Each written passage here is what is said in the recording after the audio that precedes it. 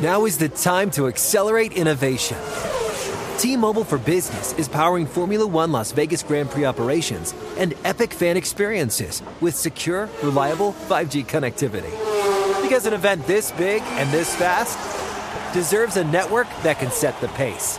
See what our 5G advanced network solutions can do for your business at T-Mobile.com/now. View 5G device coverage and access details at T-Mobile.com. Introducing the first ever Grand Highlander, a mid-sized SUV with the ideal combination of space, performance, style, and advanced tech. The roomy Grand Highlander boasts 3 spacious rows with available seating for up to 8. Its available 362 horsepower hybrid max powertrain unlimited and platinum trims delivers the power, acceleration, and efficiency so your family can take on any adventure. There's even a standard digital key, a panoramic view mirror, and a 12.3-inch multimedia touchscreen, so you always arrive on time. Live life grander in the first ever Toyota Grand Highlander. Learn more at toyota.com/Grand Highlander. Farm to store in days, not weeks. That's 80 Acres Farms. Did you know most salads travel over 2,000 miles to reach your plate? But not 80 Acres Farms. Their crisp salad greens and herbs are food less traveled. They stay fresher for longer in your fridge. My salad lasts all week long, which means less food waste and easy meal planning. Oh, and did I mention there's zero need to wash these greens? Because 80 Acres Farms uses 0 pesticides. Visit 80acresfarms.com to learn more and find their salads and salad kits at your local Harris Teeter. The Around the NFL podcast. Jessica. Oh, suitably creepy from the Chris Wessling podcast studio. It's Around the NFL. I'm Dan Hanzus. I got heroes here. Greg Rosenthal, Mark Sessler. It is the day after ATN Homecoming from Hollywood. The live show sold out. An incredible evening with fans from throughout America. And that was, to me, at the end of it, boys, the biggest takeaway and what was kind of the coolest thing about that event. That blew me away. There were listeners from Alaska, New York, Chicago, Bay Area, Portland, D.C., Indiana. Like the L.A. Listeners almost were sheepish, being like, yeah, I just drove from Pasadena. It's like, but don't apologize for that. I was amazed by it. No, I just expected it to be like a 78% like LA crowd, maybe a smattering of, additional places of origin, but it was incredible. There was like one person after the next, like flew in from all over the place, and we are like the one thing about this show, because we'd like to go out and talk to them for a while afterwards, and that goes on for a while. I wish we could just give them more time sometimes, because it's like there's just not enough. They put so much effort into coming to the show, and it was a fever dream, and it was maybe a planning snafu to have this show occur hours later, but that we just keep rolling, apparently. We did, or I should say Old Zeuser deserves a little tugboat credit on this one. I reached out to Drew, 9'6", 240, all muscle. It's a Dan Hanzus shout out. And said, we got to push back this Thursday taping. Yeah, smart by you. And as you could tell from my voice, we needed a couple extra hours. The experience, though, of the live show, I think, was highlighted really in the money drop alluded to it here by the solo dance performance between Jessica and Justin Graver on the stage. One of the most awkward and painful and delightful moments I can remember. Gravedigger, awesome work out there. How was that for you? Thanks. No, it was awesome to be able to share that moment with Jessica, whom I love. The best part was that Justin, as the producer, will do various mechanics in terms of how long things will be. Right. And once we cleared the stage for them to dance to Careless Whisper, the Wham classic, there was like a 2-minute, 30-second cut that Justin had a super cut. And 2:03. And again, I had to go and hit the space bar to pause it just because I knew it had reached what it needed to be. Yeah. And I didn't want to start making everyone uncomfortable. And then Jessica... So that was way too late for that. Yeah, Jessica backstage after the show is like, we had a dip planned. You didn't let me do my dip. That's I mean, not there how are she talks. there are That's Giselle. That's Mark imitating yeah, Giselle. that's not her. They're a wonderful couple, but there's some stagecraft elements involved, and I think pressing the space bar might have been apt at that point. Yeah. Although I would have liked to see the dip. I think we all No, would. it's fine. We learned our lesson. Next live show, I'll make a 1-minute cut of the song. Okay. So. There you go. Every that's live good. show will feature a slow dance on the stage for Gravedigger and his lovely GF. Anyway, thank you to everybody for coming out. Lakeisha was there too. It was amazing. We brought her up on stage and we talked about Chris at the end of the show. So a special night. And as I said at the beginning of that show, it does make you like kind of reflect a little bit about how we all ended up here. And, the famous kind of Hollywood dream. People come from all over the country and the world to Hollywood to make it. We didn't come to make it as actors. We didn't come to get into entertainment and end up on stages and doing shows for people where Jason Zumwalt's up on top of stairs playing God. Yeah. It just kind of happened that way, but we all did come here to achieve something and strive to be better in terms of building our career. And that was kind of a really nice I payoff. did find it odd. At one point I was thinking, like, our first role, for Dan and I at least, at the NFL, were 3-day-a-week anonymous editors, just, cutting up copy. And it's like 10 years later, we're doing like a mid-1970s variety show where it's a lot of song and dance. I'm like, I wasn't trained to do this. Yeah, like, we were just smoking cigarettes and drinking rye the entire show. totally bizarre. All right. Awesome. But we got a lot to get to. Because a lot of people are like, we don't care. We They don't don't live care there. at all. No. We're not going to see you guys. Yeah. We're playing the Stop long game staring here. at We're navel. building up anticipation for the next Move one. eyeballs away from navel. We shall. Each other's navels. And turn our attention to the greatest round of football all season, divisional round weekend. We have an unbelievable slate of games. We're going to get to all 4 games, 32 teams, and then there's only 8 that remain. 8 divided by 2. It's 4 games to talk about. So let's do it. We got a friend from overseas actually who's going to join us at halftime. We got some league news to get to as well as teams that aren't quite ready to fire their head coach, but they got to do something. That something means other people lose their jobs on the staff, so we'll get to that. Fall guy. Only 5 head coaching changes if we've reached the end of that But cycle. it's funny because it's all obviously connected. Doesn't it feel like we have more churn in the coordinator ranks this year? Yeah, everyone needs a coordinator right now. All right, let's get to the games. Let's go in order. So let's start Saturday. Jaguars at Chiefs. Hamina.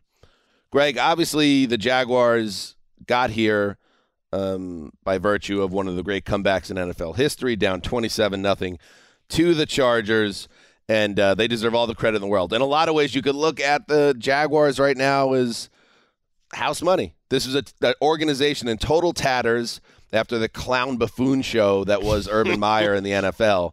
And not only did they get back off the mat, dust themselves off, become a competitive team, steal a division, win a playoff game that will not be forgotten.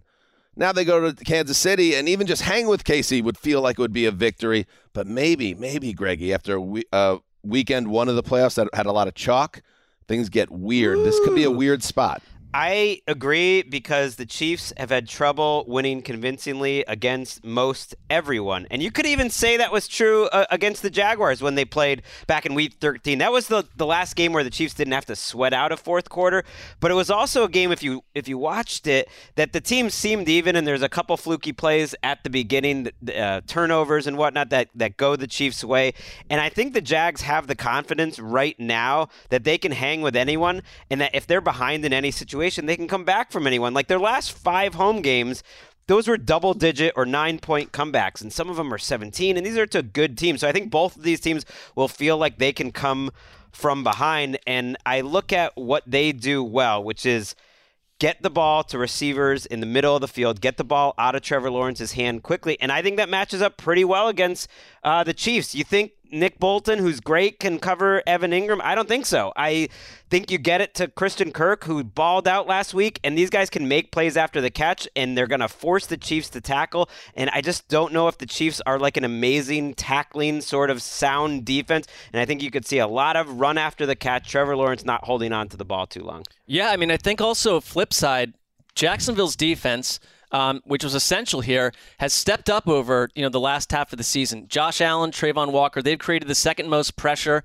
among really any defense in the league, and I think that matters against Mahomes. Like, his drop-off rate when pressure is on him is drastic. It's like the second or third most among quarterbacks when he's pressured. His performance struggles at some point. So if Jacksonville can do that, now that's no easy task. But I mean, Trayvon Walker, Josh Allen last week and the last couple of weeks have been big impact players. And I think if you're Jacksonville, you also have that mental aspect that we got down last week. Everyone counted us out at halftime. Our quarterback had an absolutely apocalyptic first half. And yet you never really felt like they were out of that game. It seemed like they could climb back in. I was wrong. But it was when it was 27-7 at halftime. It was like I was back in at 27-7. I was too, because I think we've seen this happen before with teams this year, and I thought it showed me that Doug Peterson, who when he ended his career with the Eagles, it was like, all right, I'm not sure what to think about this guy. He was a coaching advantage in that game down the stretch, and I think you're going against Andy Reid, who is about to become the essentially third coach in league history to have 20 playoff victories if he wins this game. So he is as legit as Tom Landry and Bill Belichick. But Doug Peterson is someone that helped get Trevor Lawrence and the rest of the crew out of the jam a week ago, and I like that about this team. Yeah, and I think it's interesting. There's the big three in the AFC. And Kansas City, by virtue of the bye that was, let's face it, aided by what happened in Cincinnati in Week 17 on Monday night, they end up winning that last game, getting the 14-3 bye, and then watching the two other superpowers kind of struggle and have to scrape their way to get out of the wild card round. Now they have big-time rest. They have Andy Reid and his coaching staff with the ability to really plan and study the Jaguars, including what they did well and what they failed at against the Chargers. And then there's, this unfinished business for Mahomes. I think Mahomes is one of the great quarterbacks ever. I think he's already that. And he said himself that he choked in the playoffs last year. Like, he said he choked against the Bengals in the championship game, and he did. The whole team did in that second half collapse. I think that is major motivation for this team. And then you look at what his history is in the divisional round. And remember, when you get to this round, there's no more, sometimes an underdog sneaks through the wild card round, and then you end up getting kind of a free pass to the title game. But usually these games are big-time matchups with superpower versus superpower. In 4 games on the divisional stage, 9 touchdowns, 0 picks, a passer rating of almost 115. He's one of the great ones. Then the great ones play better when the stakes get higher. I do not expect him to do anything less than, contribute, 30 to 40 points in this game. And then it becomes like, can Trevor Lawrence do something that we know is probably inside him, but can he do it in this spot this early in his career? Right. I'm curious how the Jags approach it, because their defense and the Chiefs' defense improved a lot down the stretch since Week 15. These are both top 8 defenses, according to DVOA, like 6 and 8, and they did it in similar ways. You mentioned how the Jaguars were pressuring better late in the season. The Chiefs have too. Karlaftis and Chris Jones has just taken it to amazing to the best that Chris Jones has ever played, and they're getting pressure from different spots, and they're going to be trying to force Lawrence into a mistake or two. When you say can Lawrence keep up with Mahomes, I do think that that's what it'll take. Maybe you get a turnover or two from the Chiefs, maybe not. But can Lawrence make 2 or 3 plays that are totally off script like Mahomes will when the defense actually has the right answers? I'm not quite there yet. I still think people are putting the cart before the horse in terms of putting Lawrence in that class of quarterback. To me, for instance, we talked about him versus Herbert.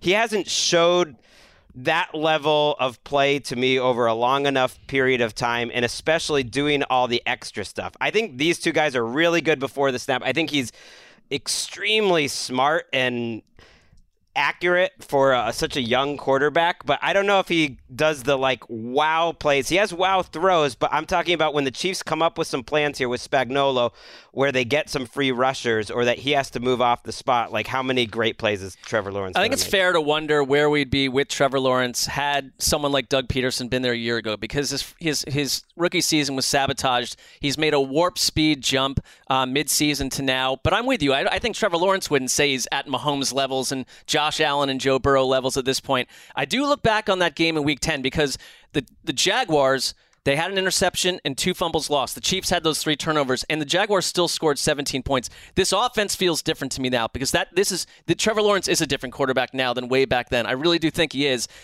Something else happened in that game.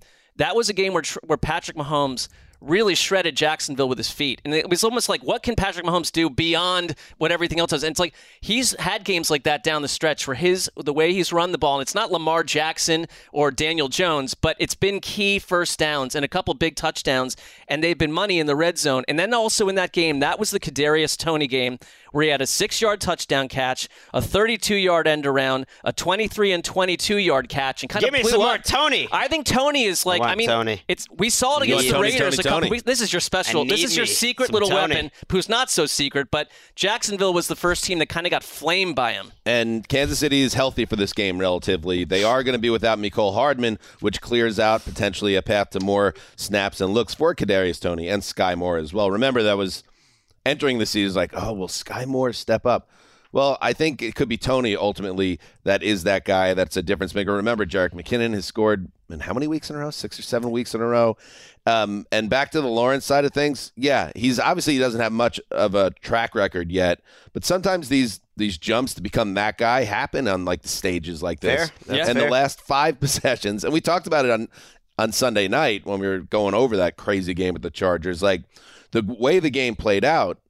Greg, you made the point. Like, there wasn't a lot of room for error for the Jaguars in terms of the ability to come back. So what did they do? Their last 5 possessions going into this game, touchdown at the end of the half, touchdown, touchdown, touchdown, march inside the red zone and kick the game-winning field goal. This team is going to go in there fearless and confident, and if they get ahead, it doesn't mean Kansas City won't come back, because Kansas City's come back in playoff games from 17 down, from 23 down. I almost don't want them to get ahead because that's what Kansas City does. But you know what? Would it surprise you if you look up and it's 10-0 midway through the first quarter and the Chiefs have to do that again? It would not surprise me. I think this is a kind of a good spot for the Jags in terms of where they're at. I'm with you. 8.5 points feels like too much. I took the Chiefs to win. I took the Jaguars to cover. I do wonder if Travis Etienne is a huge factor. He was a problem in that first game. He's not great in pass protection. Spagnuolo really tests you there. I think they're going to kind of attack him. The offensive line for the Jaguars has been good, and Lawrence's superpower is definitely getting rid of the ball, but I think they'll send pressure, and if they're one-dimensional, I worry about them more. I do like, though, that Doug Peterson, and he showed it last week, is great at adjusting, is great at figuring out what the other team's doing and coming up with a plan. Whereas Andy Reid, I feel like, is just a beautiful mind that comes up with an incredible plan, and you don't think of them necessarily as like team adjustments. You think of like, we're going to do what we're going to do, and we have 50 different things we're going to do, and we're going to do it all over the game. Like, try to stop that. And you kind of forget that this is, a little pupil versus teacher. I mean, this is where Peterson, I think, learned all that beautiful scheming. So Are you still a pupil when you're like 60 and you've won a Super Bowl and won a ton of games? I guess. He was a pupil. I just mean as a coach in Kansas City, and little dunce cap in the corner. Yeah, I love it because it's offensive football, and you kind of expect this game to be in the 30s. I like the over. That's what I meant about Peterson, because going hurry up in the second half completely changed what the Chargers had been doing in the entire first half, and like it put Jacksonville in a great place, and they played with such confidence. And as for Travis Etienne, only Christian McCaffrey has more scrimmage yards since Week 15. Like, he is a factor, and I think if you can, it sounds cliche to some degree, but it's like if you can like have longer drives where you're keeping Mahomes off the field, I think that matters a lot, because the Chiefs like to have these long, elongated drives this year with a billion plays and go 89 yards. One quick matchup to watch is just at cornerback, the slot corner. Trent McDuffie was not around for that first game, and he's a rookie for the Chiefs who's really played well down the stretch. Might be their best cornerback and is a rookie, and he's probably getting that Kirk matchup. We gave all this credit to Lawrence, and I think it got lost in the shuffle a little bit. Like, Kirk had to make incredible contested catches, sometimes on the outside, which is not what he's known for, to win that game, and he did it. He was clutch as hell. Can we get... Oh, Justin. Oh. Yes, sir. Peterson is only 54 years old, not 60. Oh, yes. I don't want to age up. That's not fair. But didn't Andy Reid once coach him literally? Was he on the Packers staff where Peterson was Favre's backup? So that still counts, even if they're only 8 years apart. That's a true pupil then. Right. He's not boomer. He's more the Gen X Mark Sessler bracket. No, he's not in my bracket. What do you mean? I mean, how far does that stretch? Well, it's kind of like we think of Mark a little bit as a mentor, and we're his pupil sometimes. In a lot of ways. I can report with authority that you don't view me as a mentor. Hey, can we give some love to the Jags offensive line, too? Have we given love to the Jags offensive line? You know, since week 14, they haven't lost. Okay, they're averaging about 30 points a game. That's a whole team-wide thing. But Trevor Lawrence has been sacked 1.2 times per game since this winning streak started. That's pretty big time, and that's a top 5 metric in the league. So they're giving him time. That big with the game on the line, they blocked up that Travis Etienne run around the end. That set up the winner. I just think this team's going to be feeling it. These are 2 very hard quarterbacks to sack. Not a lot of negative plays. And I got to say, Greg, because obviously, can we bring up the standings for the locks? Okay. We are now in crunch time in the locks challenge here, and Greggy holds a 2-game lead over Marv. It says Marv Sessler on the graphic. Oh, we're back to this charade. Is there a Marv in your family? Uncle Marv? Well, there is one now. letter off. Now there is. So Greg at 15-4, Dan and Marv at 13-6. The West Brothers. This is nonsense. West Brothers have to sweep just to get to a tie, and Gravedigger just looking for respect at 9-10. I was hoping you were going to lock the Chiefs here. Yeah, because I thought about it. I think, and listen, that was my Mark, first instinct. I think we're going to have to be lock bros on this. I was because I'm in the same boat as you. Well, there's two ways to look at it. Dan and Marv are going to need to make a decisive move here. The only way you and I win outright, and that's what you're looking for, is to take that. Don't get involved with my strategy. Maybe I'm looking for the tie. Who remembers the ties? But Those guess don't what? count. Those don't count. The trophy, Dan and I had a tie one time. We did. I think I had a tie with the trophy that's sitting behind me in my home studio. Yeah, that doesn't come in if we tie. That's just going to stay there for another year. You got to take it from me. That's very true. Ties are nonsense. Ties don't count. Anyone playing for a tie is essentially like Lovie Smith in week 1. All right. How about this? If you're saying that, do we want to have some type of tiebreaker Super Bowl Sunday? To make sure that we don't end on a flat tie, no matter what? I'm willing to consider Are you open this. to that? I'm open to that. I don't want to do it right now. I mean, I've got Marv Sessler right next to me. We could bring the Pro Bowl into this. We could have further the Pro Bowl discussions. be involved in the locks. But it probably won't come to it. But at the same time, if you have you and I, Mark, are 2 games out. We don't have to be on the same path right now, but I think you're thinking the same as me. The producer Drew said before that you guys are all on the same page. We've done all of this too long. Like, we are all thinking 3 steps ahead. We know what each other's going to do. I was thinking this Can game I see that? Can I see the graphic top. One more time? Yeah, it said congratulations, Greg, at the love top. it. Well, it's the one arrow that pierces Greg's armor and gets him annoyed when people prematurely congratulate him on I would things. like to see a congratulations, comma, Greg, just to shore that up, but that's okay. That's a shot at 7'8", man. No, I mean I don't know whose team who do tremendous work. The rest of it is tremendous. They also got my name wrong, so So you guys fix the comma within 2 seconds, but Marv stays. Yeah, so I think it's fair game for me to critique the overall. All right. Anyway, let's take a break. And then we'll hit the next game on the Saturday schedule. Now is the time to accelerate innovation. T-Mobile for Business is powering Formula One Las Vegas Grand Prix operations and epic fan experiences with secure, reliable 5G connectivity. Because an event this big and this fast deserves a network that can set the pace. See what our 5G advanced network solutions can do for your business at T-Mobile.com/now. View 5G device coverage and access details at T-Mobile.com. What's up? I'm John Wall. And I'm CJ Toledano, and we're starting a new podcast presented by DraftKings called Point Game. Everyone, please welcome Coach John Calipari. We're getting beat by 18. My first game in Kentucky, they're saying Cal's a bust. He can't coach. This is crazy. John Wall runs down the floor and makes a buzzer beater. Yep. You remember that, John? That's my first game winner I ever made. Remember you said you never see me do that. ladies and gentlemen, DeMarcus Boogie Cousins. I called Boog. I'm like, yo, bro, I'm about to commit to Duke. And I hung up on him. Bro, I'm talking about, do you want to tell me how many times he called me all type of names? Bro, you really sold me out. You doing this. Bro, I was sick. I remember that like yesterday, man. Love you, John Wall. Thanks, Coach. Love you, too. You made me everything I am today. Nah, you made me. You made me. I love it. Check out Point Game with John Wall and CJ Toledano on the iHeartRadio app, DraftKings YouTube, or wherever you get your podcasts. It wasn't even supposed to be That's my dance, bro. Did you know that most salads travel over 2,000 miles to reach your plate? But not with 80 Acres Farms. Their crisp salad greens and herbs are food less traveled, going from farm to store in days, not weeks. They stay fresher for longer in your fridge. My salad lasts all week long, which means less food waste and easy meal planning. Oh, and did I mention there's no need to wash these greens? Because 80 Acres Farms uses 0 pesticides. Visit 80acresfarms.com to learn more and find their salads and salad kits at your local Harris Teeter. All right, welcome back. Let's hit the Saturday night game. And I love it. Woo-wee! An old NFC East barn burner between the New York Giants and the Philadelphia Eagles. And my goodness, and we talked about it with Pat Leonard of the Daily News earlier this week. The Giants were not happy about how the Eagles went about their business when they blew the doors off them about a month ago. But at the same time, Mark, that Giants team that told the media afterwards we're just not at their level right now.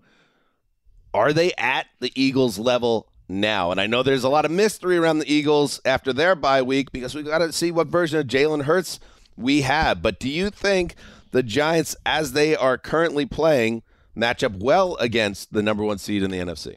I don't think they match up well, but I think that team back then, one distinct difference about this Giants team, and Pat Leonard talked about this too, was that there's just way more trust in Daniel Jones in the passing game in general. He talked about the fact that it used to be Saquon Barkley with Daniel Jones as his sidecar, and it's kind of flipped now. And it doesn't mean that they both aren't major core contributors here, but Daniel Jones coming off the best game of his career in a money spot. I have more trust for them to be able to inflict a little more damage. They were wiped out against the Eagles. My concern is a couple things. Number one, the Giants' offensive line, which has, I think, the 6th worst PFF pass blocking grade in the league. And, some of that has from earlier parts of the year when they were injured and stuff too.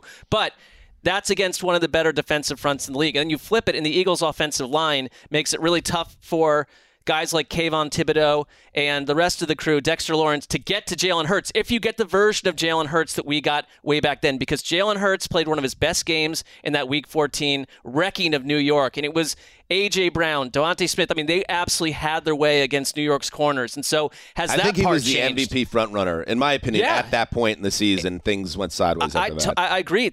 I feel like it seems like we haven't seen the Eagles that we knew of when you had them number one in the power rankings, when Jalen Hurts and my QB index was riding number 2 and maybe about to go number 1 if something went sideways with Patrick Mahomes. I feel like we haven't seen that team in 3 fortnights. So at this point, it's we just don't know what the Eagles are with Hurts, but the Giants on defense, they've gotten a little better too. 3 fortnights would be that's 6 weeks. 6 weeks. I mean, that's a lot. This would be easier to say 6 weeks than 3 fortnights. And even when I said that, I was like, how long are 3 fortnights? I'm not sure. I thought the fortnight was 10 days. In fairness, that Eagles game that you're talking about against the Giants was about 5 weeks away. I think it's how long you'd stay in a fort. I don't know where my lexicon came from. Maybe when trouble struck in an old kingdom, you'd stay in a fort for 2 weeks. Revolutionary War terms still. They still use that for Wimbledon. They like to say. Well, of course they do. That's a another forward thinking. Of course they do. I organization. Isn't Fortnite a video game that the kids play? Come on. To you, it is. Come on, Justin. We all know that. We've got the cool dances. I think it's a tough matchup for the Giants, but I try to think, especially on offense, how can they win this game? That was cheeks, Justin. I nailed it. Look, everyone knows I've become, a huge Giants believer in the last couple of weeks. I do mean it that I think they belong here. That by the end of the season, they became one of the 8 best teams in the league, or whatever the number is, 8 or 10 best teams in the league, that they're playing their best football right now. I think defensively, that's where the biggest improvement came from. Daniel Jones has also improved, but I think of how can their offense match up against the Eagles' defense? How can they get over the talent mismatch? Because I think that's where the mismatch really is. Evan Neal has struggled at right tackle, including last week. Just personnel-wise, other than Andrew Thomas, they don't really match up. And I just think of Daniel Jones and Saquon running the hell out of the ball. That is how they win this game. Daniel Jones didn't run much in the Eagles game a month ago, and yet the Eagles have really struggled against running quarterbacks. Their numbers, their EPA, everything like that against running quarterbacks is actually terrible. So I think you got to use what the Eagles do. You have 2 great running quarterbacks in this game. You have 2 RPO-heavy type of offenses, but the difference is one has Saquon Barkley and the other doesn't. And I think how, how running quarterbacks make their running game better, their running backs better, Lamar's helped all the Ravens running backs, Jalen Hurts helps Miles Sanders. I think it's the other way around here, that Saquon Barkley is so dynamic and their coach is so creative in how they use Barkley and where they put him on the field that he makes Daniel Jones even better as a runner. And so I think you got to look at those 2 guys as a tandem, and the only way they win this game is with great play calling and a hell of a lot of running, and those 2 guys going on long drives and just being better on the ground. And I think that's where Philly's weak. I have the Giants at number 7 in the power rankings. Above the Jaguars? Jaguars. Does that include the Lions, for instance, or no? The Lions they get moved out once you move to the divisional round. It's just 14 teams. You should keep them just up until at a certain point we gotta let it go. Okay. We must I just must didn't know move if on. I was trying to think who is the best team that missed the playoffs. It's probably them. Where would they fit in that? Yeah. Yeah. No, the thing is, and we did in the live show last night. I threw out a what's more likely. What's more likely? Daniel Jones comes down to earth, and all this talk about him getting a $100 million contract doesn't seem so simple a week from now. Or the Eagles are that classic and one of the great examples of a team that peaks too soon and they kind of come out flat, and very nice. And the quarterback doesn't look right, and we'll kind of remember the season as, man, if Hurts just would have stayed healthy, maybe things would have been different. I think that's in play here, and we're not going to know for sure until we see how Philadelphia uses their dynamic quarterback. I think now that, we're here divisional weekend, it's where the rubber meets the road. They're going to, I think, have their game plan and just hope for the best. That would be, unless there's something really bad going on with Hurts that we don't know about. They took him off the injury report, which almost felt like a showy move. Yeah, right. And it's just can he withstand the punishment of a Giants defensive line that can go get it? I think, and very fairly, Dexter Lawrence got a ton of pop based on his performance on Sunday and through the week. And it kind of reminds you again, the Giants, they're just good at building defensive lines. And with Leonard Williams there and Kayvon, they have just the ability to create havoc and make players uncomfortable. Like the Kirk Cousins check down on 4th down. That was because he couldn't hang in the pocket, and it put him in a situation where he's like, do I just throw it up for grabs or throw it to that guy open and underneath and see if he can make 1 or 2 plays? Can they make Jalen Hurts uncomfortable? Can they put some pops on Jalen? You don't want to see anybody get injured, but make this guy pay for it when he tries to be physical and run the ball. The Giants have a chance to dictate the flow of the game by what they can do up front. I'd like to think they do. I mean, I also think Azeez Ojulari, who will be on the injury report, Brian Daboll said he was out there for a walkthrough. We'll see what he can do, what version of him you get. Lane Johnson, back for the Eagles. I think that's huge. I mean, they're a different... What version of Lane Johnson do you get? That's the version of him and Hurts almost feels like the biggest X factor in this I think game. that's why we don't know, because I'll go back to the fact that, for all this stuff, the way that the Giants have evolved, how have they evolved to stop Devonta Smith and A.J. Brown, who wrecked them in that game? I just don't see where that's changed. And if Hurts is healthy, that to me is they have better players though. Adoree Jackson and Xavier McKinney are their 2 best players in the secondary. They were injured throughout this season, and their return really I think helps out that secondary. Might. I think about that pass rush that you mentioned with the Giants, and this isn't the Vikings they're going against. This is a future Hall of Famer, potentially. Wow, they put that on way too early for Jason Kelce, but he'll get considered. not early in his career, just I haven't thought about it. But he has like the numbers and the all-pros and all that to do it. He's at center, a good interior line around him.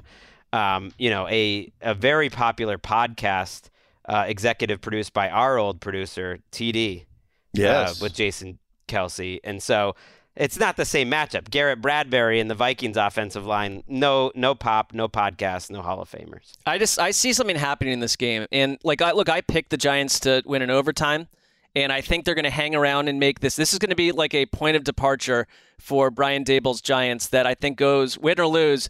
You go into this offseason with more hope around the New York Giants than we've seen in a million years since the Super Bowl. But because they're coming off of a Daniel Jones day where he shredded a Minnesota Vikings pass defense that is the worst in the league, and you pair that with the way that we've viewed the Eagles for 2+ weeks, it's like, oh, maybe they're not the same team. Like, what's going on with them? Like, they're not impressing us. I'm not sure any of that is actually factually relevant to this game. Wait, but you're not going to bring up all of this when you retweet the Giants' social media account that's pointing out you're the only person that picked them. Yeah, of course. But I said that I picked them, and I'm going to roll with it because it's exciting and fun. But I just think the Eagles are getting a little looked past right now. I mean, they were dominant for 87% of their games. Yes, they were.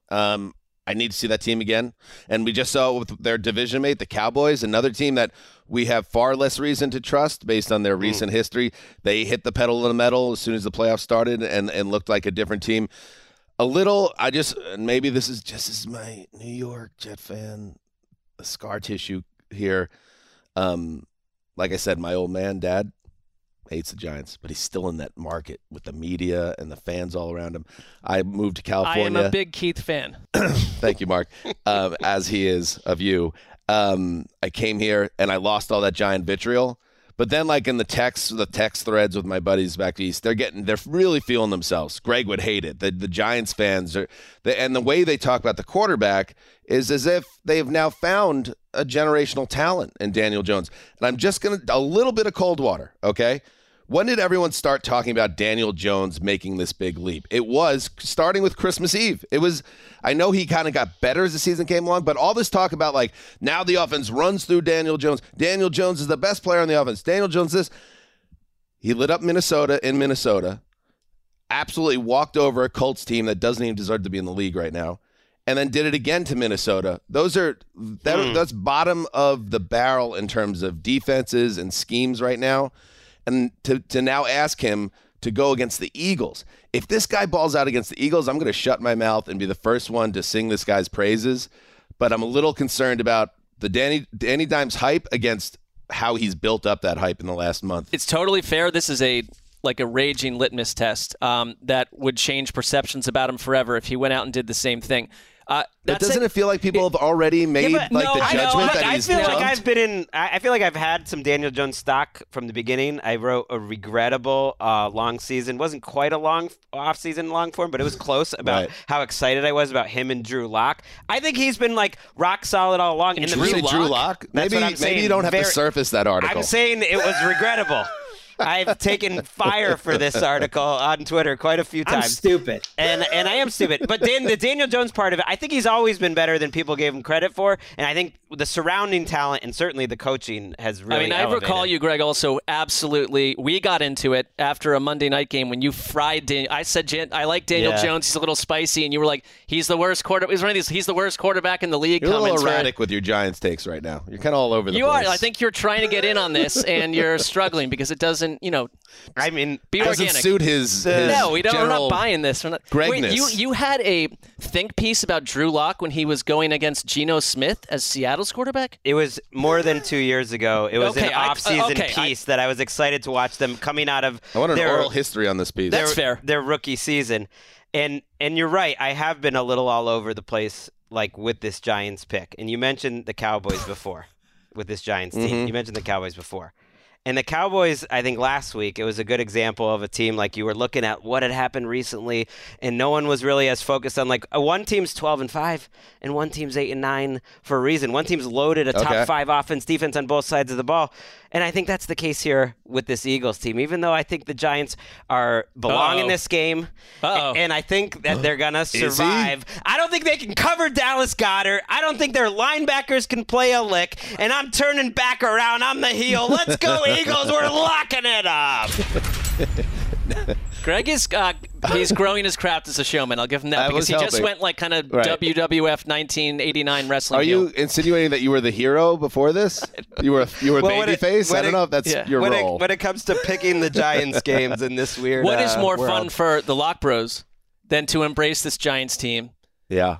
As our lock-off with Greg. The only thing that does annoy me is if we lose this lock, Greg gets to saunter through Super Bowl Sunday without a care in the world. Yeah, but we're at that moment. Over. We're at that moment. It's the crucible. He's gonna if he wins it and we go pick no matter what else, it doesn't matter. So all right, you ready? We're doing it on 3. Yeah.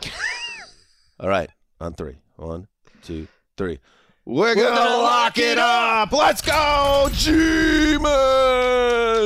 Let's go. I mean, who's the showman now? Let's go. Uh-oh. I am making this a double lock-off because I'm going to lock the Eagles in this one.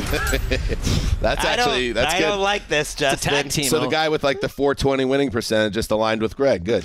But Greg, the thing is, you can't go now change to the Chiefs. No, I thought about how all the ways this show could go. Let's go, G-Man! This felt like the most exciting this ending, is the best. which is I felt like you guys would come with me on this. This is fantastic. We all could do it. Make I am it the big emotionally game. involved in this lock. Yes. And if you guys want to, someone just got in my ear, I believe he's 9 feet tall, and said there's some interesting stuff in that Drew Lock article if we want to surface it at any point. Maybe that's I don't know. There's some people working against you behind the scenes. But you brought it up. It's on NFL.com. I can't hide from it. I mean, I think we all have a few things on NFL.com that are problematic. I think so. Well, actually, no. They redid the content management system and wiped all our bylaws. I had like a 2,000-word entire careers. Like a 2,000-word write-up on Kim Kardashian having a crush on Tim Tebow. That's not the way to start your career here. Where's your life's work, Dan? Oh, I don't know. It's lost in the digital abyss. Oh, they changed CMSs, so I don't exist anymore. I think it's like a Julia Roberts movie in 1993. All right. Let's just pick the games before we're going to take a halftime break here and visit with a friend. What do we have? Jaguars, Chiefs. What do we have for scores there? I had the Jaguars covering and losing in the 30s. I think it's going to be Chiefs 27, Jaguars 21. All right, I'll go Chiefs 38, Jags 28, and Giants, Eagles. You know, that my whole Daniel Jones thing, I kind of, I believe what I say typically on the show, even it's not always right. That can wait a week. I'm extremely apprehensive about Danny Dimes here, but it's too late to back out now. So, yes, the Giants in a classic again. And I've been, watching the Giants for 30 years, and these Giants playoff runs, they usually don't go one win and out. They take on a vibe. Like midway through that Vikings game, you knew it. You knew the Giants were going to find a way because sometimes, again, same thing with the Chargers on the other side. You could change the players, the management, the coaches, but some teams, they just have this thing that sticks to them. And the Giants go on these memorable runs. They're going to win another very close game. I'm going to say 24-21, the Giants locking it up. The 86 and 90 teams were dominant, punishing operations under Bill Parcells and Bill Belichick. The two Eli Manning teams, though, you are so right. You get vibes with this team. I'm not saying that they're the equivalent talent-wise, but those teams went into the playoffs with shaky records, just squeaking in, and then some magic took over, and it was like, we don't care who you're playing. I kind of feel they've got that thing. Maybe it's next year if it's not this year, but I picked them in this fantastic thing that happened in our picks thing online on Twitter.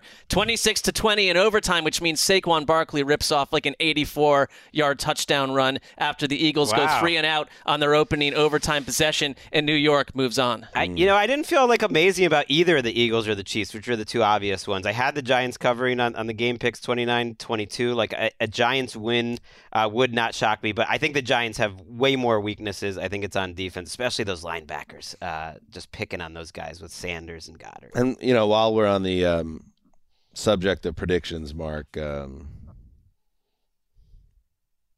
Greg brought it up on the live show, and I feel like I should bring it up now that the Bucks, the NFC South winner, did not win a playoff game, and yet you did not surface that information. You didn't take the L on the Monday show and a Tuesday show, and I thought maybe this is something I didn't lock it address. up. I didn't lock it up. You spent like 15 different shows talking about it. That's more than a lock. I'll be honest. Like those Sunday night shows, sometimes, like I want you to believe me. I forgot to. It was the Tuesday show. All right, well, especially by Tuesday, I forgot to. But you're right. So you're seeing where my mind is. I'll take the L on that. I should have done that because if I'm going to Would you have brought it up if the Bucks won? Of course, it would have been more on my mind. But I would say this, that like if I'm going to walk around, prance around the studio telling Greg to be more of a showman, I've got to take the L's with the W's. So that's on me, and it's a learning point. All right. Well, that's I took the air out of your integrity. tires. What can you do now? You can't. You didn't back down on stage in front of the sold-out crowd. But this is nice. That's a different kind of crowd. You just have to keep, you don't take punches, you keep throwing them. Kind of crowd. It was it not? It was a great crowd. So there were one or two people in there that were a little too liquored up. There was one gentleman that just kept shouting at one point and was like... There's always one. Right. Way more in England. I mean, I don't know if the people of England ever stop drinking. I believe that country is perpetually inebriated, and I'm cool with it. But it's sometimes you get like we tried to do 2 years ago, back-to-back live shows. It was when Mark wasn't with us. You were ill, Mark, and it was Greg and I. And by the second show, the people of England were so drunk. London was so underwater with ale that we couldn't even hear ourselves in conversation. It's a little different in L.A. I think we could ask our halftime guest about that. Yes. What a segue. Let's take a break and talk to one of the very drunk men of London. Now is the time to accelerate innovation. T-Mobile for Business is powering Formula One Las Vegas Grand Prix operations and epic fan experiences with secure, reliable 5G connectivity. Because an event this big and this fast deserves a network that can set the pace. See what our 5G advanced network solutions can do for your business at T-Mobile.com/now. View 5G device coverage and access details at T-Mobile.com. What's up? I'm John Wall. And I'm CJ Toledano, and we're starting a new podcast presented by DraftKings called Point Game. Everyone, please welcome Coach John Calipari. We're getting beat by 18. My first game in Kentucky, they're saying Cal's a bust. He can't coach. This is crazy. John Wall runs down the floor and makes a buzzer beater. Yep. You remember that, John? That's my first game winner I ever made. Remember you said you never see me do that. Ladies and gentlemen, DeMarcus Boogie Cousins. I called Boog. I'm like, yo, bro, I'm about to commit to Duke. And I hung up on him. Bro, I'm talking about, do you want to tell me how many times he called me all type of names? Bro, you really sold me out. You doing this. Bro, I was sick. I remember that like yesterday, man. Love you, John Wall. Thanks, Coach. Love you, too. You made me everything I am today. Nah, you made me. You made me. I love it. Check out Point Game with John Wall and CJ Toledano on the iHeartRadio app, DraftKings YouTube, or wherever you get your podcasts. It wasn't even supposed to be That's my game, bro. Did you know that most salads travel over 2,000 miles to reach your plate? But not with 80 Acres Farms. Their crisp salad greens and herbs are food less traveled, going from farm to store in days, not weeks. They stay fresher for longer in your fridge. My salad lasts all week long, which means less food waste and easy meal planning. Oh, and did I mention there's no need to wash these greens? Because 80 Acres Farms uses 0 pesticides. Visit 80acresfarms.com to learn more and find their salads and salad kits at your local Harris Teeter. All right, welcome back. I mentioned we were going to have a buzzed Londoner joining us now, and here he is. God save the king. God save Henry Hodgson. Welcome back to Around the NFL, our good friend who we miss dearly in the States, but we know you have more important things to handle now, Mr. Responsibility. Hi, guys. I miss you guys a lot as well. How you all doing? I don't know about your nickname going from Handsome Hank to Mr. Responsibility. That seems like a bad life No, I'd stick with switch. the prior. Yeah. It's still true. The prior is still true. One. Yeah. Hank, we are stopping down our preview for a little halftime assignment because we want to share. We have this great, passionate overseas listenership. And Rabid. Rabid? Rabid. Is it Rabid or Rabid? What do we go for in America? Listen, we're having another cultural disconnect. It would be Rabbit here, but I agree. I kind of agree with your take. Well, you're from Surrey, so I need to be on my side. Dan only likes the American dictionary, not the English dictionary. We've got over this. That's true. Anyway, Rabbit is the correct pronunciation. Let's get to it. Let's share the game, the designated home teams, Hank, for the international games. Designated teams. International games 2023. Let's bring that tune up again, that classic national anthem. Classic. Iconic, even. Historic. Did I like God Save the Queen better? I thought it had a little pop to it. A little more kind of heroic. Meat on the bone. Yeah. King, save yourself. A little more feminist. Yeah. But time marches on, right, Hank? It sure does. The National Football League is announced. I think if we recall this time last year when we talked about this, Mark predicted that there may be a change in monarchy. You know what? A changing of the guard. I mentioned that even before the show. Like, it happened very soon after it was that, actually. weeks before Henry. He basically did it himself. Yes. Mark, your sentence is to watch The Crown all the way through this entire weekend. I have no predictions about Prince Charles, who is young and vibrant as far as I can see. I would not say he's young. Or vibrant. Let's get into it. I think we should move on. Yes. Yeah. The NFL announced 5 teams set to play in the 2023 international games. The Buffalo Bills, the Tennessee Titans, hey there, Gravedigger, Jacksonville Jaguars, of course, the Kansas City Chiefs, and New England Patriots will all play home games. Tottenham Hotspur Stadium, the Hot Toddy, the Big Tot, will again host 2 of those international games. The Jags will return to their home away from home Wembley Stadium as a part of that multi-year pact. And how about that? Finally, Henry, your people, after all these years, the Jaguars being the designated team, and it's like, oh, the Jaguars are our team. Oh, the Jaguars are our team. What a treat for us. Now it actually is cool, so that's great. It's always been cool. It's exciting. This will be the 10th year in a row but you know what I'm played saying. in the UK. We've embraced it. No, I actually don't know. I mean, when Blaine Gabbert's coming over, yeah, it's exciting that they are playing in a playoff game this weekend, alongside with the Bills as well. So 2 teams, two of the 8 teams playing this weekend will be playing in London next year. Yeah. So the Chiefs and the Patriots are in Germany. Bills, Titans, and Jags. In London. I am always impressed and surprised that the Jaguars fan base in London, in the UK, is a real thing. And I got to think this run kind of takes it to another level. Are there like a lot of Bills and Titans fans? I mean, really, are there any Titans fans outside of Tennessee in the studio? Ouch. Jeez. Wow. I don't know. Wow. That's a tough one. Greg took that to an interesting place. I think there are lots of people excited to see the Titans. I didn't know if that was a question for me. I thought it was nobody knows what that was, really. I don't know. It all felt like too nice, and then I will say this though, like the lineup. I mean, we only know half the lineup, but it's like I can think back 6-7 years ago where it's like you'd struggle to send competitive teams to London. These were not always A matchups. They're B matchups. These are premier teams, and that happened this last season too. So I would ask you this, because we always get asked this when we go to London, and it's like, we don't really know. There was like, what will football look like 10 years from now? It's like, well, we would love to see a team in London, but like you know better than anyone. Where is this going? Like, where will we be in 5-10 years?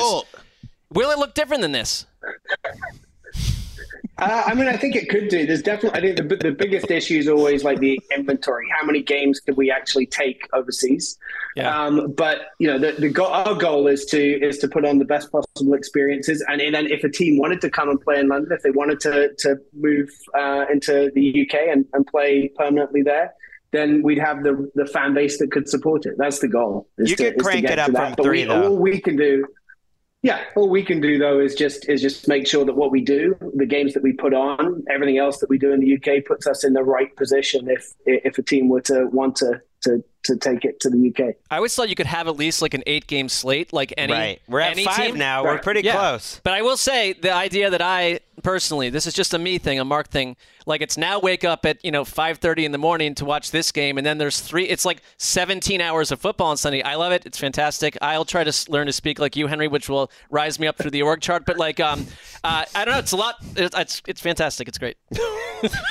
Finish your thought, Mark. I was like Sean Payton talking trash about the AFC South this week, and then he stopped himself. I just do think it's like coaches in general. The few times you've asked coaches about London, I think I wonder if a culture change happens here, where it's like they don't want disruption. I think it is a bit of a disruption. The players seem to embrace and love going to England. It's like the coaches need to come around and realize, like, this is your sport. You got to grow the game. I do mean that, where it's like it's a good experience, but it's like some of them have a weird attitude about having to take the week and go there and do all that business.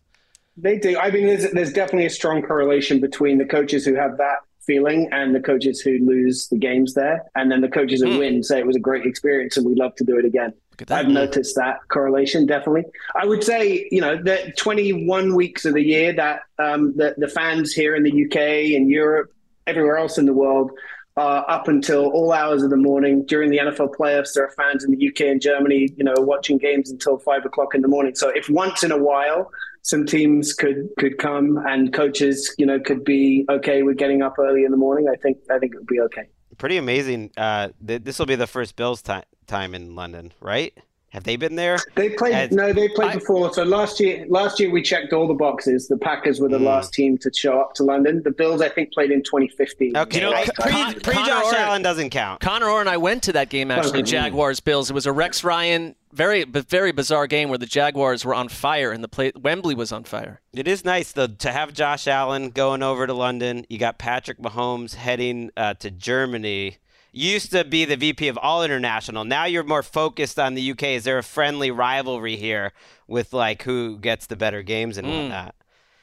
Yeah, there's a friendly rivalry. We want to make sure that people in the UK have the best possible time and the best game. So yeah, I would say friendly rivalry is a nice way of putting it. That Zappy game in Germany is going to be a big one for Patriots fans. That's your Dolphins fan coming out, and I love it. Henry Hodgson, general manager of the NFL UK. Whoa, the job titles keep on going oozes up. Power. Oozes power, and I've stated this numerous times, both in print and to you personally.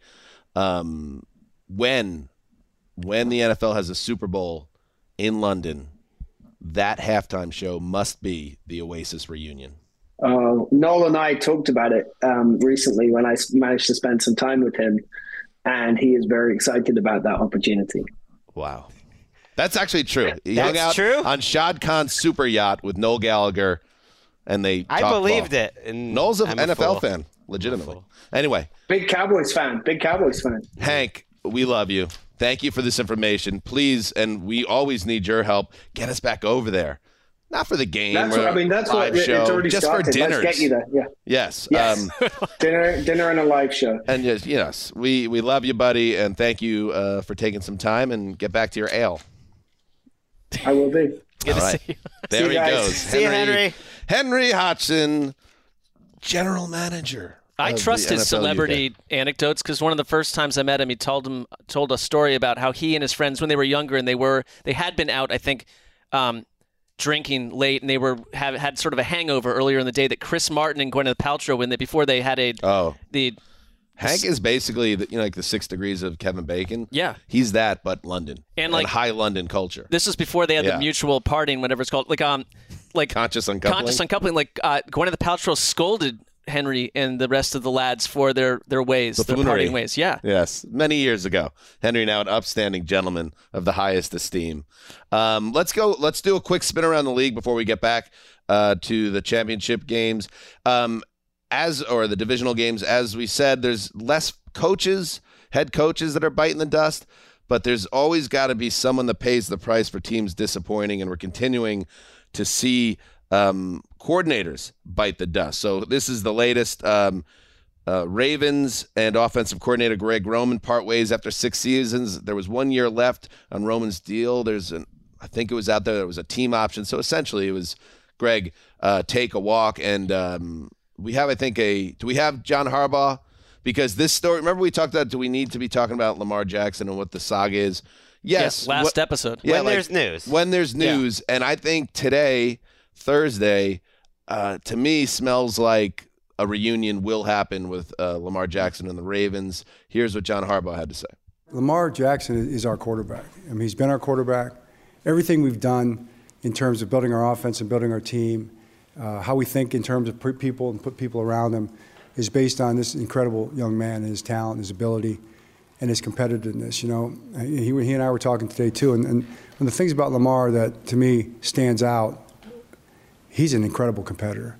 I mean, Lamar Jackson, all he wants to do is win at everything he does. You know, I thought that was telling. You're right, Dan. I thought that was newsworthy. They said that Lamar would be involved in the offensive coordinator decision. It was interesting to see Lamar Jackson retweet, it was a quote tweet, something out there that pointed out how he had been in a pro-style offense in Louisville, so a little different than kind of what Greg Roman had been running.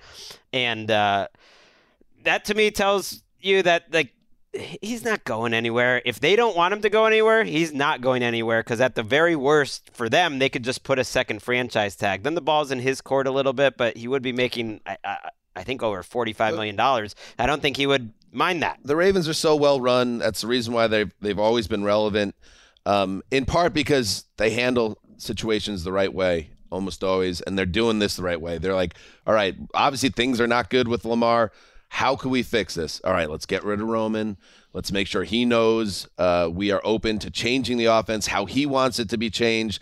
Get him involved. It's things that teams that aren't run well don't do right, and it seems like easy stuff, but it very easily could lead to bitterness. And we'll see. Maybe this thing still devolves, but it just feels like between those comments, what DeCosta said, and then Lamar, his quote retweet there was telling to me in general. Yeah, I mean, doing things well also is having the press conference where you give concrete news, like that's why we're talking about Lamar Jackson at the right time to diffuse some of this, because they are run really well. But like a week ago, or coming off of Lamar Jackson not showing up to their playoff game, I think things were getting a little strange. And so you've diffused a bunch of that, which is good.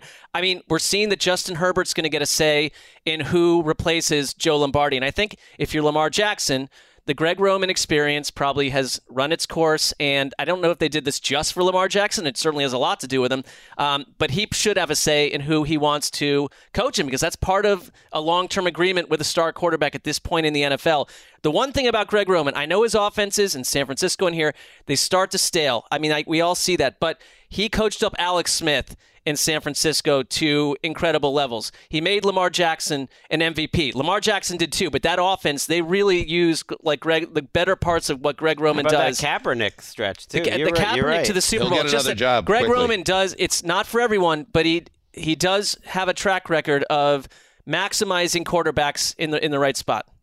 I'd take him. With all the great running quarterback talent around the league, he should have a job. They were quick to point out in their statement saying bye to Roman that he has set at least 26 different records in the NFL, and I was like, "What? I want to know what those records are." And the number 26 just struck me as that funny. statistic. Like good records. I'm assuming good records. They're saying 2019 was like an NFL offense unlike we've ever totally seen in the modern era, and that's where a lot of those records came from. A stats intern for the Ravens got called into the office and like, "Hey, we're going to fire Greg, but we need you to pull up some really compelling, positive data about him because we're a classy org." I had a pizza with Greg Roman at the Indianapolis airport that one time. Did. In fact, Henry Hodgson came and joined us. Have you reached out to him to extend your condolences? That was half a decade ago, and I don't think our friendship really was cemented to beyond that time. That is the classy way to fire someone. Unlike, and I know the social media accounts aren't the ones doing the firing, but it's really gotten on my radar lately that they put a huge sad picture of the person who got fired, in this case Byron Leftwich, but I think Roman too, and then they just put a huge fired, like in massive we don't need to do that. These are from the same companies that have had layoffs recently, and I'm just thinking, like, you don't need to have a huge graphic of like fired with the same face, and then all these like that's why we call it New Horizons. Right. All these losers in my mention are like, "Oh, you're getting soft." Like, so soft. Like, the media is so soft these days. You can't report the facts. He was fired, but I understand your point. Just like fired. All right. Also fired. The Buccaneers have dismissed offensive coordinator Byron Leftwich. Not just Byron Leftwich. Again, Todd Bowles survives. But Bucs leadership said, and maybe Todd, I don't know. A lot of people got to go. And it's not just your OC. In addition to Leftwich, 5 assistants were dismissed, including their running backs coach, Todd McNair, assistant defensive line coach, Lori Locust, and 3 others retired, including quarterbacks coach Clyde Christensen. Also, the Dolphins part ways with Josh Boyer after 3 seasons as their defensive coordinator. That comes along with the departures of safeties coach, outside linebackers coach, the assistant linebackers coach. So big changes there as well. He went down swinging. He did. Yeah. That was an interesting game plan.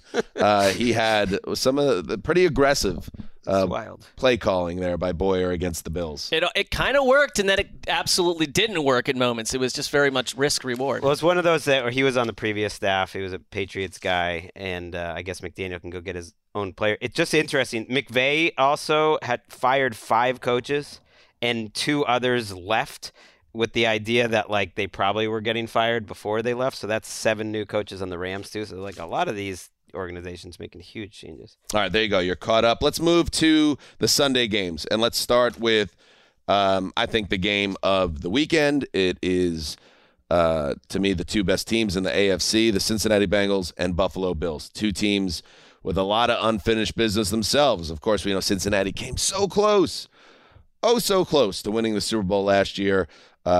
Went down against the Rams. And we also had the Bills, who, of course, lost one of the all-time playoff shootouts against the Chiefs. Those final, 12 seconds after the Josh Allen touchdown pass that led to a heartbreaking defeat in overtime. So these are 2 teams looking to get over the hump. And, of course, when this game kicks off, Greg, it will be 20 days since the Damar Hamlin incident.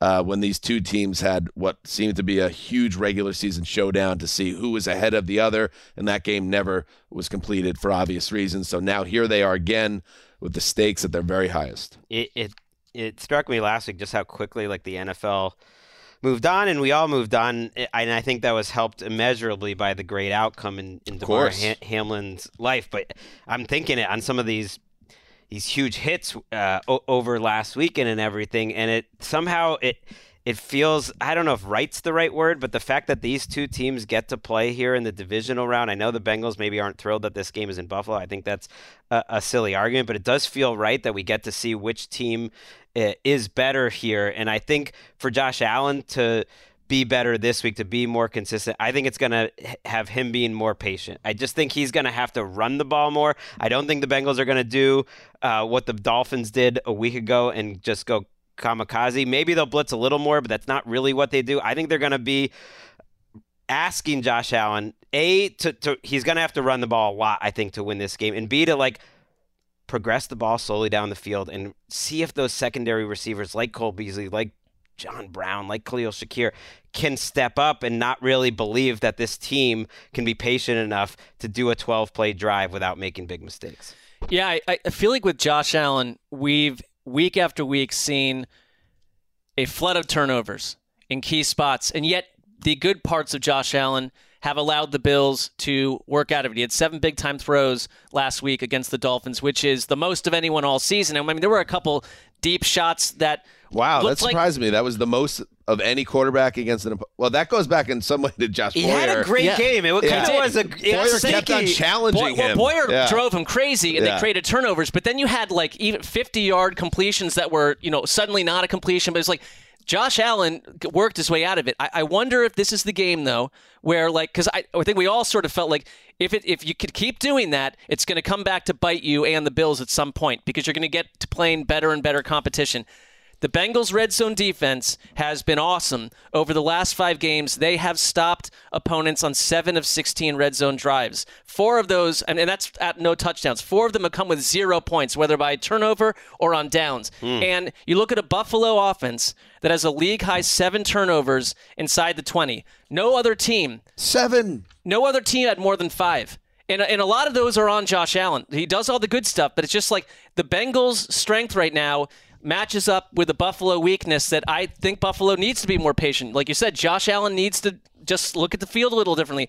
I look at this offense and say, you look at what we just talked about, Daniel Jones, and the Brian Daboll effect on Daniel Jones. He has 7 fumbles this year total, or 6 Daniel Jones, which is way lower than in any other season. He's not that turnover machine. He's had way more rushing attempts. They've turned him into the maximized version of Daniel Jones, where I think we're getting a Josh Allen who somehow seems to have gone back a bit, back to the season before his evolution. Not with his big plays, but just that he was super clean when he was at his heights under Brian Daboll too. It's gotten to the point where Josh Allen's like keeps telling us this is who he is this year. We got to believe him and no longer be surprised when there are multiple turnovers. And then it becomes about how does the other team react to that. And he had 3 turnovers against the Dolphins. They turned those 3 turnovers into 18 points, and it's the only reason that game was competitive because Miami with Skylar Thompson could not move the ball. I believe the Bills gave up 1 touchdown drive on defense legitimately. And so that side of the ball, I'm not worried about. It is the Allen thing. You mentioned 7 turnovers inside the 20. He has 22 turnovers overall this year, Josh Allen. He's got 16 picks. That leads the league, the 22 turnovers. And it's just like, how does that version of Josh Allen, if that happens again against a better team, can they get away with it? Now, the other side of the ball with Cincinnati is I trust Burrow more than I trust Allen right now. But at the same time, I trust Allen's offensive line more than I trust Burrow's. We know the injury issues that Cincinnati has. And yet, Greggy, this would have been the game. This would have been potentially the Von Miller game. And the fact that the Bills don't have their closer against this obviously compromised Cincinnati offensive line that could be missing 3 starters, I think that is a big factor in this game as well. Can the Bills, are they built to take advantage of the weakness of Cincinnati's offense? They should be. Greg Rousseau's still been a good pass rusher. Ed Oliver is still there. So you have 2 really good pass rushers, and then you have other guys who have rotated in and played well at times. Boogie Basham had a good game last week. I think what it does, though, is like they don't have to send any extra guys. You're right. If they had Von Miller there, I would feel amazing about the Bills and their defense getting all over Burrow. Without him, then at least Cincinnati feels like they have a chance. It's kind of up to Burrow of like how much does he want to turn back into the quarterback he was a year ago, which was holding on to the ball a lot longer to try to make a big play, and he would take a lot of sacks, and he's cut way down on that. His time to throw has gone way down this year. He makes quick decisions. He gets rid of the ball, but I think he's gonna be tempted to hold the ball a little longer here, even with that bad offensive line, and see if T. Higgins and Chase especially can win those matchups. I don't think Tre'Davious White's all the way back to being what he was. Kaiir Elam had a nice game last week, but he's been very up and down this week. And I think Burrow's going to have his own risk assessment, kind of like Josh Allen, where it's like, I need to make some big plays here. I don't trust us to go up and down the field with 12, 13 play drives either. And so he's going to have to calculate that. And I'm with you. I kind of trust him to do that even more than Josh Allen. They did have those elongated drives against the Ravens, which was a really kind of tough game to watch. It was a 14-play field goal drive, a 10-play touchdown, another 12-play touchdown. And, I mean, we saw what the Ravens did. They basically were just going to put 2 safeties back there and try to take away the big play. The Bills don't have Micah Hyde. I think that matters a lot. I'm not sure they can run that same system. But, yeah, I think Von Miller was the guy that was basically brought here to do what he did for the Rams and to do what the Bills did against the Rams in Week 1, going back to what their DNA was. And, they're missing that piece. It would have been so valuable against this Bengals offensive line. And I guess Joe Burrow, I mean, I feel a little bit the same way I do about Buffalo. It's like, the Bengals offense has been hot and cold. We see them go to sleep for halves at a time. Like Buffalo, they've worked their way out of those jams. But this is, for me, it's the toughest game to pick because I don't really trust either one of these offenses compared to where I did earlier in the year. I was going to say, I was curious where you come down on this. I'll ask you, Mark, and then I'd love to hear from you too, Greg. Both of you, actually. I'm excited. That's kind of how the podcast excited. works. What kind of questions coming? Whose wild card performance concerned you more? Because neither team covered themselves with glory on Wild Card Weekend, and you could say the Ravens outplayed Cincinnati, and it was one massive play that's 14-point swing, and then the Bills, we know the mistakes they made and barely getting by Miami. I think Buffalo's defense was it kind of got lost in the shuffle as having a dominant game against a team with a third-string quarterback, but I would say Buffalo's overall performance concerned me more just because I feel like that version of the offense, if you're going to have the turnover-worthy plays, the turnovers, it's like I said, it's going to come back and sting you at some point. The Ravens and the Bengals, that's a division game. The Ravens have matched up well with the Bengals all season, and I just take less from it because they know each other so well, and I think the Ravens' defense was a sneaky, higher-level defense than people would notice because their offense is so unfun to watch. I have the same answer because of the opposition, but the difference is only one of them lost their left tackle in that game. The Buffalo got out of it clean, and I think to your point about the Bills defense, they have Edmonds and Milano on the field at the same time, and they have for a lot of this year, but they both were off the field at different points, and man, Edmonds was maybe their best defensive player last week. We know Milano's good. He's an all-pro. Those are two great linebackers who can help just make this Bills defense a lot more versatile in terms of stopping the run and the short passes that Burrow likes to have. But the Bengals have their guy too. Your boy Jermaine Pratt and Logan Wilson, they're the ones who really set up that long play, and they've been great. It's such an even matchup. I'm with you. It's hard to pick. And Tre'Davious White, obviously coming back from the knee injury, but a lot of tape dogs out there. I took note of it, checked out some of the video and the cut-ups, said that maybe that was his best game last week, and maybe he's starting now to round into form and being that guy. He's a big-time defensive back for the Bills when healthy. We have another lock to discuss, by the way. Oh, wow. I feel like I know where this is Let's head going. to the Midwest. Good afternoon, gentlemen. It's January 20th, and I'm at Uncle Rick's house in a T-shirt. I know what you're thinking. You're a crazy human being. There's no way it's 70 degrees in January in Cincinnati, but it is. I'm pretty sure it's a sign from the heavens. I've done 2 other recordings at Uncle Rick's house. I'm 0 for 2. Both times I took the Bills. I don't think I'm going to make that mistake again. We're going to ride the horse that got us here. Last year, the Bengals got us within 1 going into the Super Bowl before we fell to the mighty Dan Hansis. This year, it's going to be a little different. Different. That's not fair. The Bengals take care of business. Lock that up. There it is. Also, keep in mind that he just datelined that 1 day in advance of right now, so maybe he knows things that we can't even know. He's become so savvy that I'm going to be concerned when he's elevated beyond our status to host game day morning next season, and the Eagle just shoots through the heavens. And Uncle Rick's where he taped that. That's where Chris's ashes are. Chris's favorite place on earth. I think that's, despite the 0-2 record, he was taking the Bills when he was there. I think that's a great sign for them. Yeah, let's pick the game. This is a total coin flip. This is as hard as it gets to pick a game. And I'm just going to go with I'll go Bills. And I don't feel strongly about it, but I just think 31-30, something like that, a classic game that we will remember and talk about for a long time. I was shocked this line went up to 5.5 during the week. Man, that should not. I think that's the offensive line and the concerns and the way they looked as a compromised unit as a result, Cincinnati. I think there's something in this Cincinnati team's DNA that is special and that they can overcome that. I'm going to have them winning. I think they can attack a couple weaknesses with the Bills in terms of the receiver depth and their cornerback depth. I'm not locking them up, but I am picking them to win. Let's go Bengals.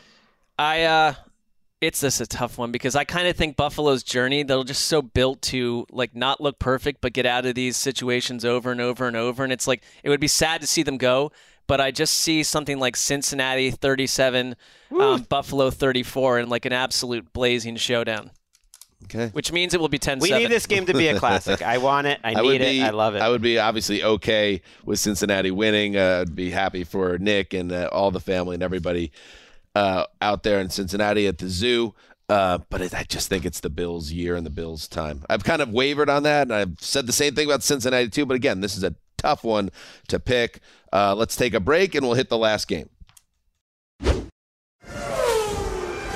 Now is the time to accelerate innovation. T-Mobile for Business is powering Formula One Las Vegas Grand Prix operations and epic fan experiences with secure, reliable 5G connectivity. Because an event this big and this fast deserves a network that can set the pace. See what our 5G advanced network solutions can do for your business at T-Mobile.com/now. View 5G device coverage and access details at T-Mobile.com. What's up? I'm John Wall. And I'm CJ Toledano, and we're starting a new podcast presented by DraftKings called Point Game. Everyone, please welcome Coach John Calipari. We're getting beat by 18. My first game in Kentucky, they're saying Cal's a bust. He can't coach. This is crazy. John Wall runs down the floor and makes a buzzer beater. Yep. You remember that, John? That's my first game win I ever made. Remember you said you never seen me do that. Ladies and gentlemen, DeMarcus Boogie Cousins. I called Book. I'm like, yo, bro, I'm about to commit to Duke. And I hung up on him.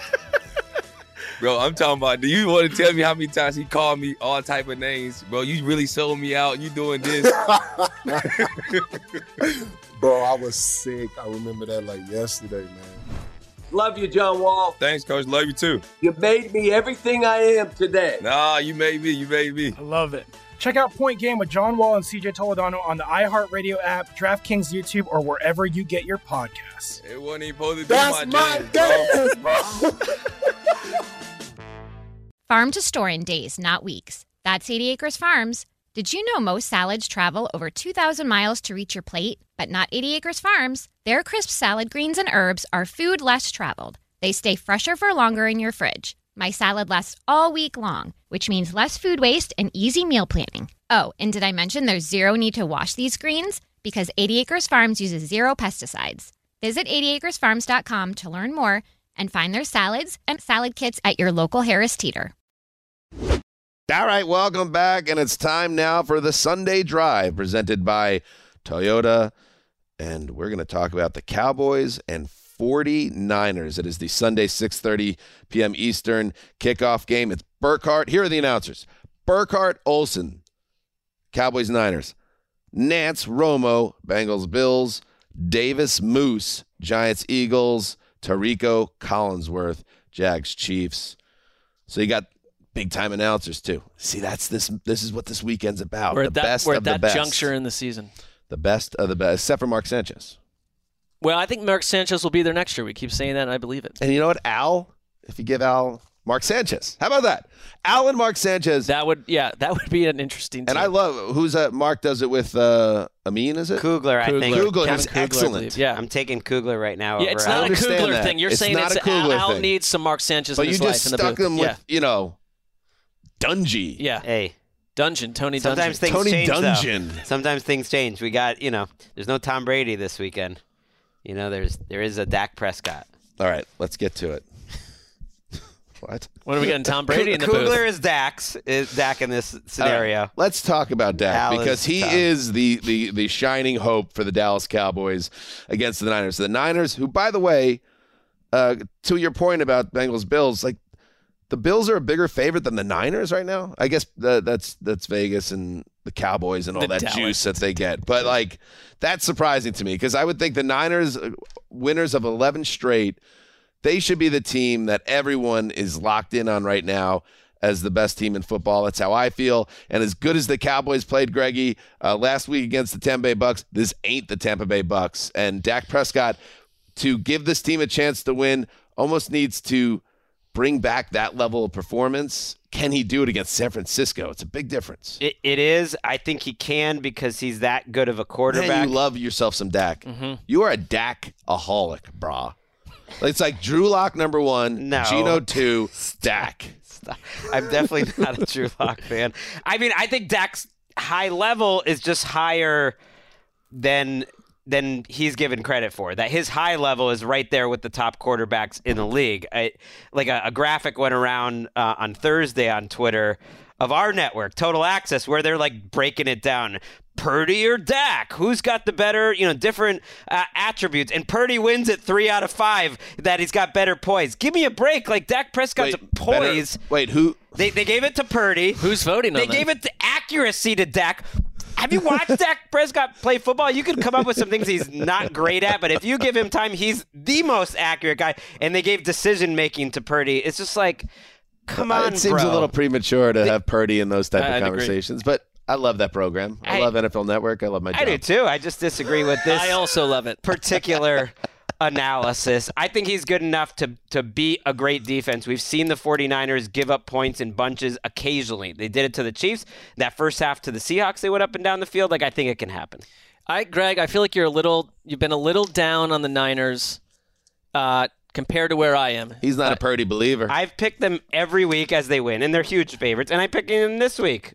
You are Spoiler. picking them? Yes. All yes. right. Brock bias. I'm just waiting to see someone slow down San Francisco for more than like a half. Like, nice job, Seattle. But then the doors fall off because you can't hang with this team. And it's like Dallas, to me, They were on pace for 500 yards before they took off against Seattle. I know. It's like it's even their half where they struggle, Right. they're still doing what they do. And I think it's a huge game for like the Trevon Diggs and like Leighton Vander Esch's of the world, where like Diggs misses tackles. And it's like you now have Deebo Samuel and you've got Christian McCaffrey who can flip-flop in the slot, flip-flop in the backfield, both do the same things.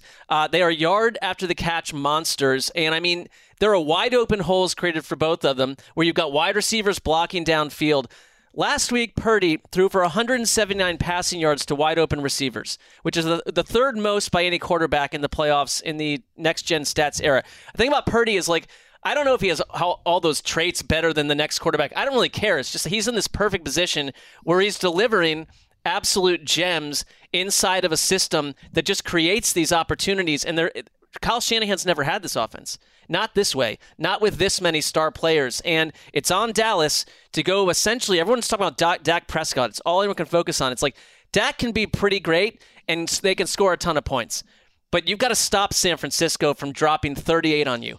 I don't love it. I think that Dallas is a really spicy challenge for the Niners, the most in a long, long time. But like until someone slows both sides of this ball down, this is the best team in the NFL in my book.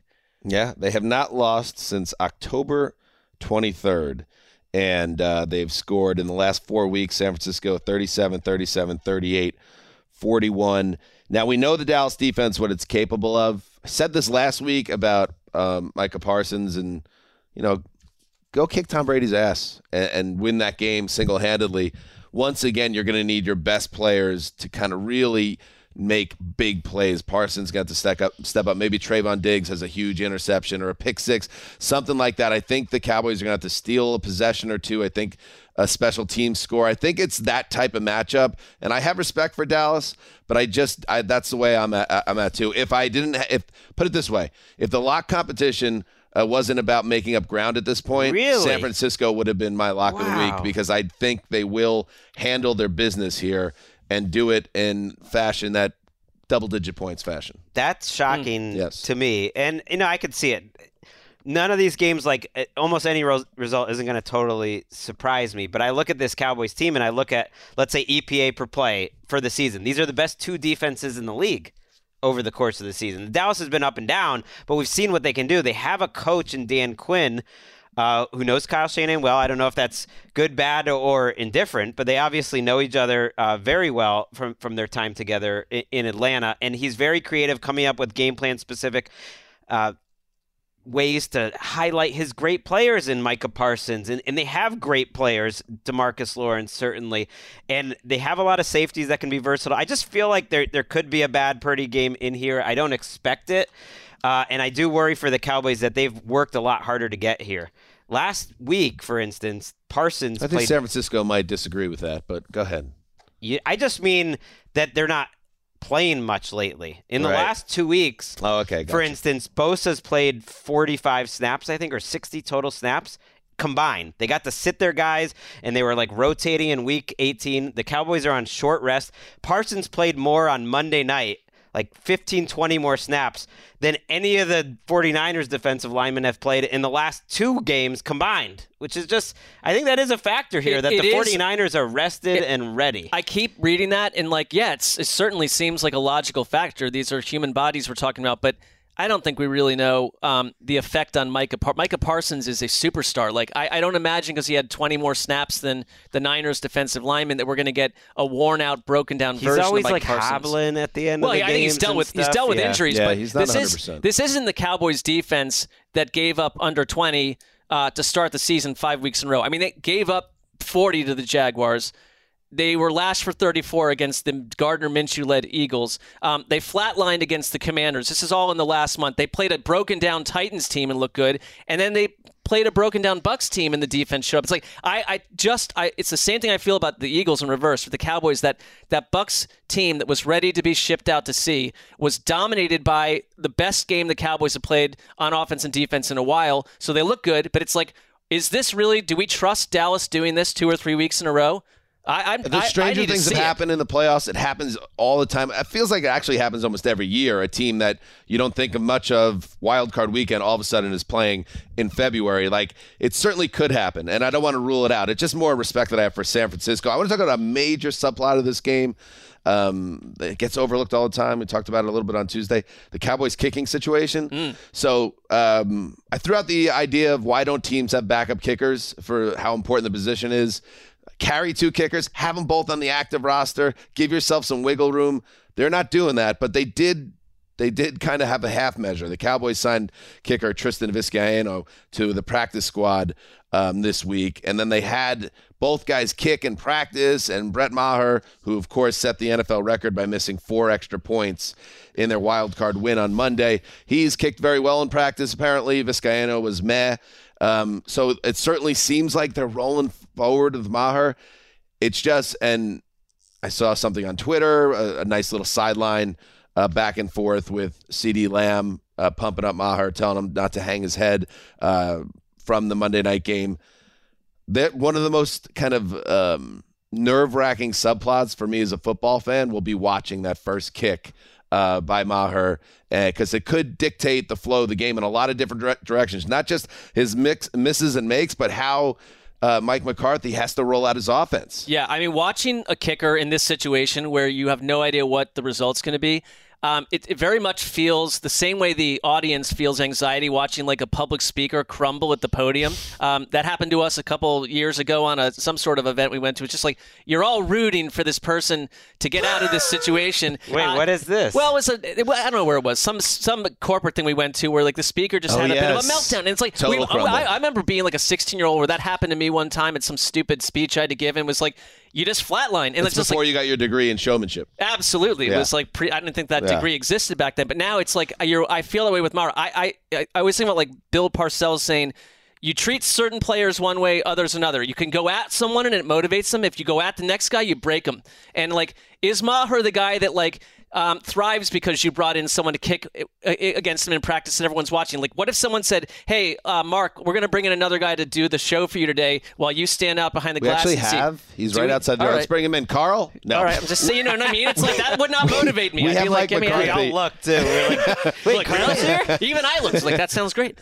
Marv Sessler, let's hear from McCarthy at practice on Thursday about the idea of bringing in another kicker this week. It doesn't take anything away from our trust in Brett. I just think it's part of the responsibility. Player acquisition's a 365-day. This is nothing out of the norm for us. But I think the fact that I have a chance to watch Tristan. I'm looking forward to seeing him work today. I think he's a talented young kicker. So, but yeah, I just think we just wanted to make sure that we're in position to. Just always adding depth to our football team. How would you know from a couple practice kicks, too? Oh, Zaddy, you're so extra.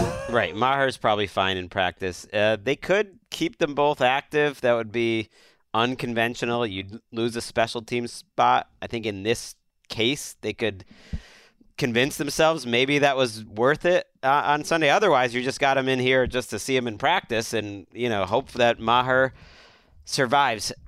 I think with this game, though, and it's the game previous, it's why I love divisional round weekend. I think we all do.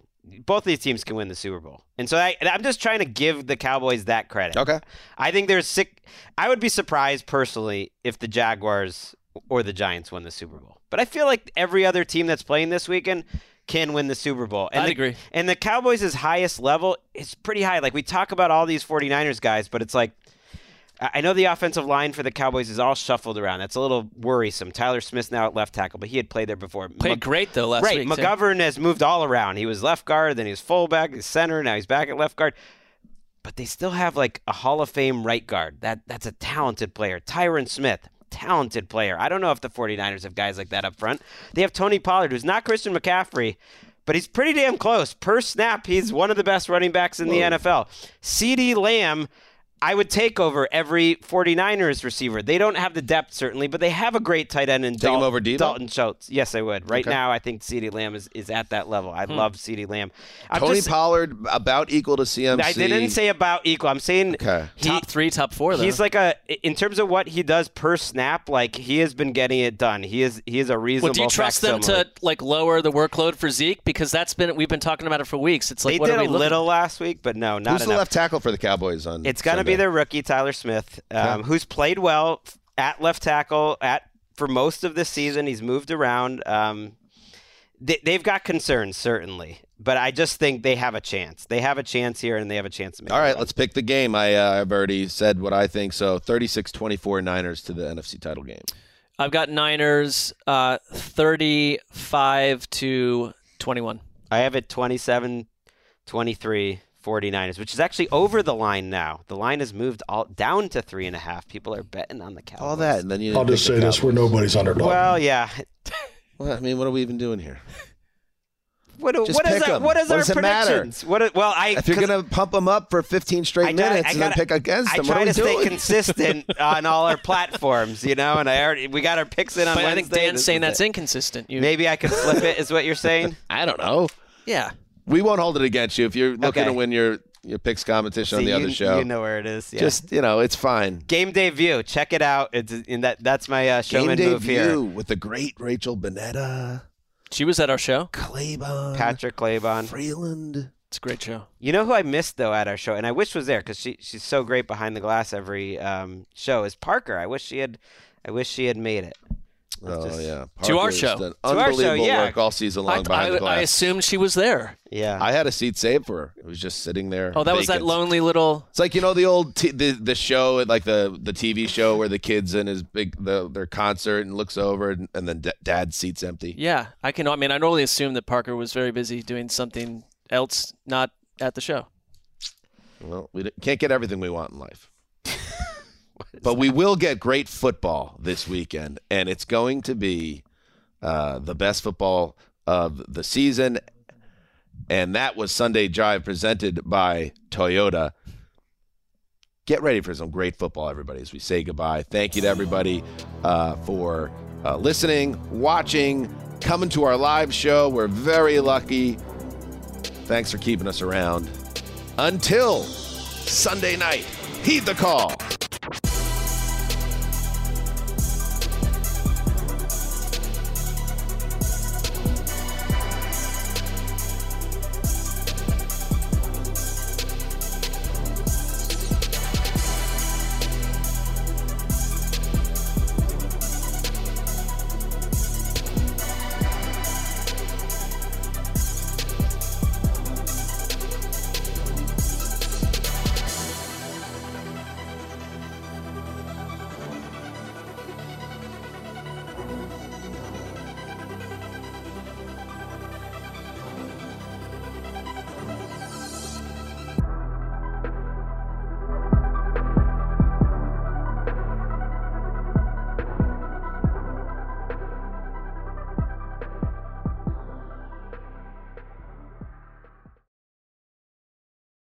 Introducing the first ever Grand Highlander, a mid-size SUV with the ideal combination of space, performance, style, and advanced tech. The roomy Grand Highlander boasts 3 spacious rows with available seating for up to 8. Its available 362 horsepower hybrid max powertrain unlimited and platinum trims delivers the power, acceleration, and efficiency so your family can take on any adventure. There's even a standard digital key, a panoramic view mirror, and a 12.3-inch multimedia touchscreen, so you always arrive on time. Live life grander in the first ever Toyota Grand Highlander. Learn more at toyota.com/Grand Highlander. Did you know that most salads travel over 2,000 miles to reach your plate? But not with 80 Acres Farms. Their crisp salad greens and herbs are food less traveled, going from farm to store in days, not weeks. They stay fresher for longer in your fridge. My salad lasts all week long, which means less food waste and easy meal planning. Oh, and did I mention there's no need to wash these greens? because 80 Acres Farms uses 0 pesticides. Visit 80acresfarms.com to learn more and find their salads and salad kits at your local Harris Teeter. Whether it's your first time betting or you've been gambling for years, have a plan and know the game. Be aware of the rules and odds before you gamble. Set a budget and never gamble with money you can't afford to lose. Take a break and consider teaming up with trusted friends to help you stick to your budget. Remember, if you or a loved one has a gambling problem, call 1-800-GAMBLER 24/7 or go to helpmygamblingproblem.org for free confidential services.